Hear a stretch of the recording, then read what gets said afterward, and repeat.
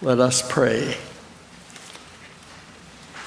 Lord, all your treasures of wisdom and knowledge are hidden in Christ.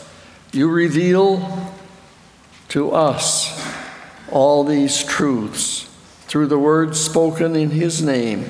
May we understand and obey. Amen. The first reading is from Jeremiah, the 18th chapter. The word that came to Jeremiah from the Lord. Come, go down to the potter's house, and there I will let you hear my words. So I went down to the potter's house, and there he was working at his wheel. The vessel he was making of clay was spoiled in the potter's hand, and he reworked it into another vessel as seemed good to him. And from the Gospel according to Luke, the 14th chapter, now large crowds were traveling with Jesus, and he turned and said to them, Whoever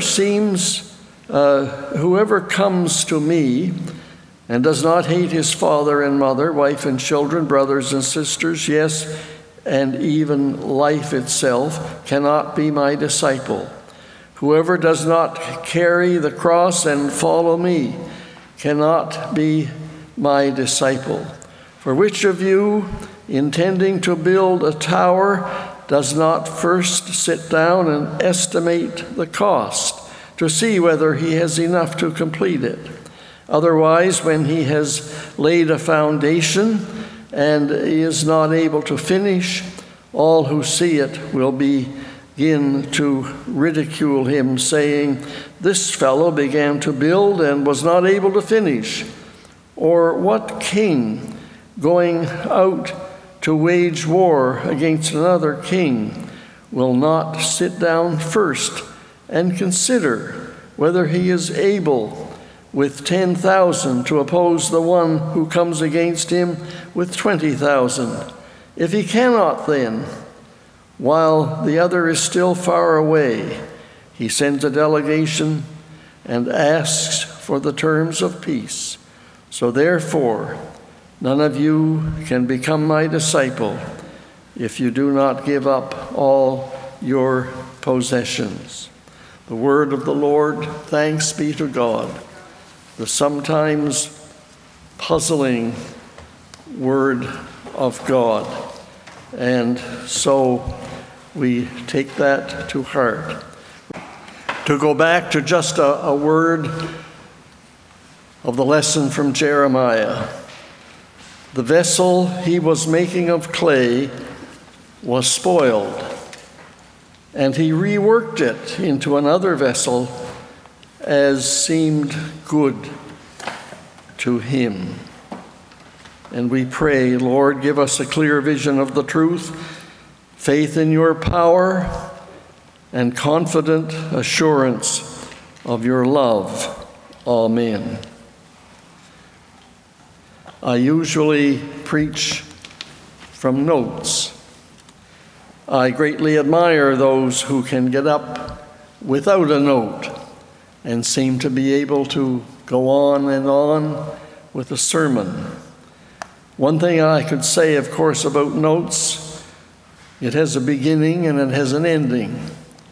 So you know that it's not going to last forever.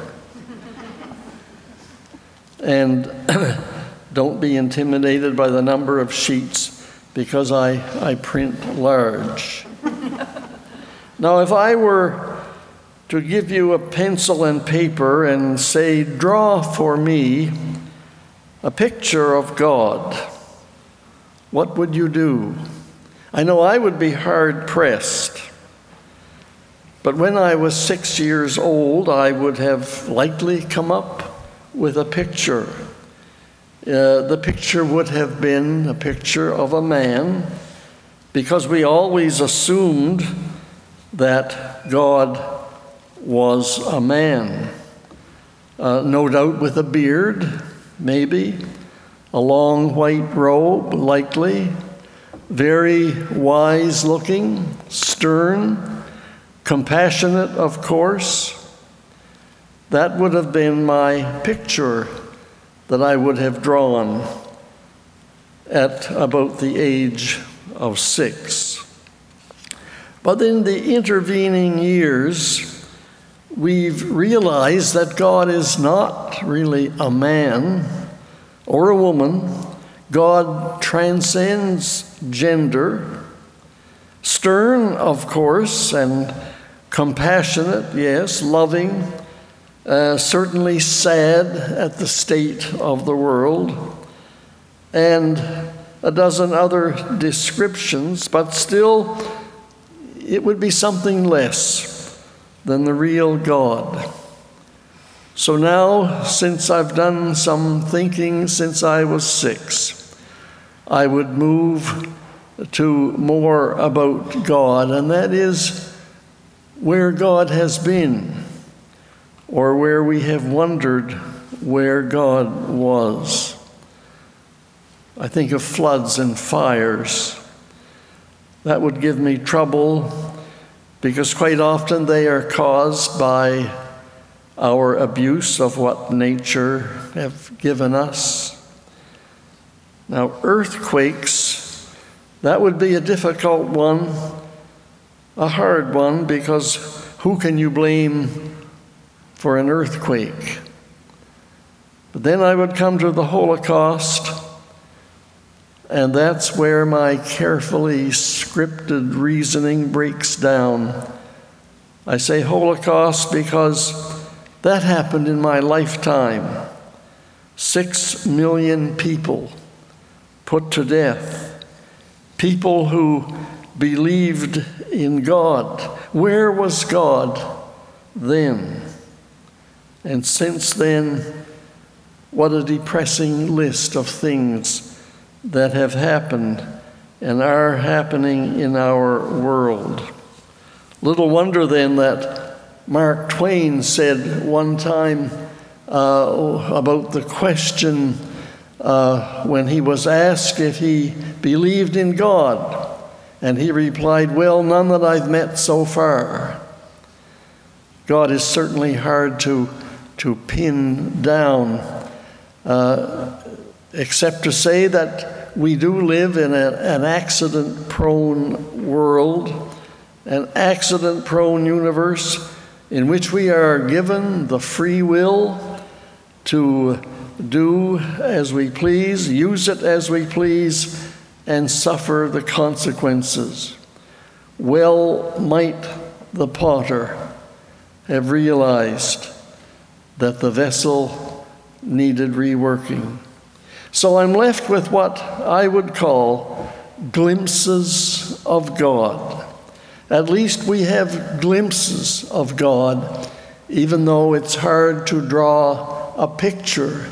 It's hard to know God in his entirety. There, I've said it, you see, in his entirety. No, nor her. God is beyond all of that.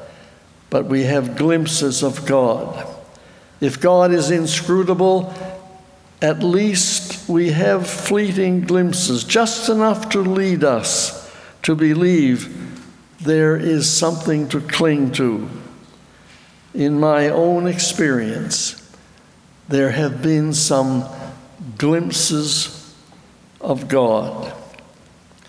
In 1974, when I was sailing out of Halifax with the Navy, we were halfway across the Atlantic when a sailor received word that his mother had died.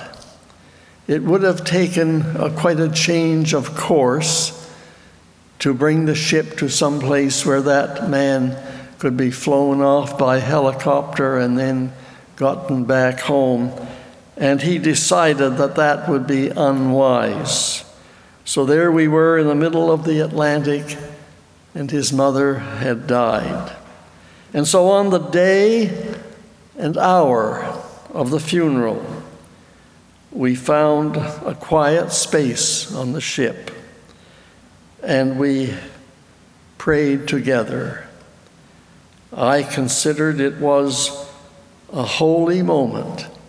a time when I felt that we had glimpses of God. Or standing outside a hospital room. The patient is dying. The family are gathered around.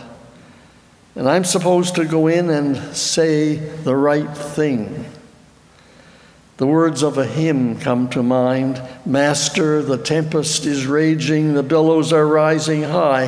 That's me at that moment. The tempest within me raging like a storm. And then comes the refrain, peace, be still. And I enter the room, realizing that I'm not alone. For those few seconds, there's a glimpse of God. Or I'm standing at the altar. The minister is saying to me and my bride, 57 years ago, I now pronounce you husband and wife. And I think, gee whiz, this is something really beyond me at that moment, a glimpse of God. Or at the font, my grandchild in my arms, looking into those innocent, trusting eyes, a glimpse of God. So, my friend, the God who at times seems so remote, so difficult to picture, yet there can be a fleeting glimpse now and then. Remember Paul Harvey? Always the phrase in the midst of his discourse, now for the rest of the story. So I'm going to the rest of the story. Another baptism. This time it's far from here in both time and distance. A baptism in a river called the Jordan. The words, "This is my beloved Son, in whom I am well pleased." A memorable glimpse of God, whom we don't always understand. We're not able to comprehend, but a God who is there, whose promise is the promise of a better day and a fuller understanding.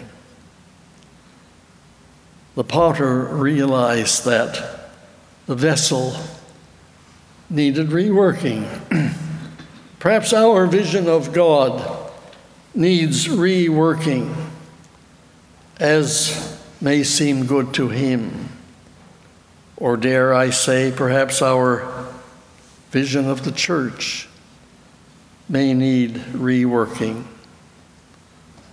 The words again of Jeremiah, the vessel he was making of clay was spoiled, and he reworked it into another vessel as seemed good to him. Amen.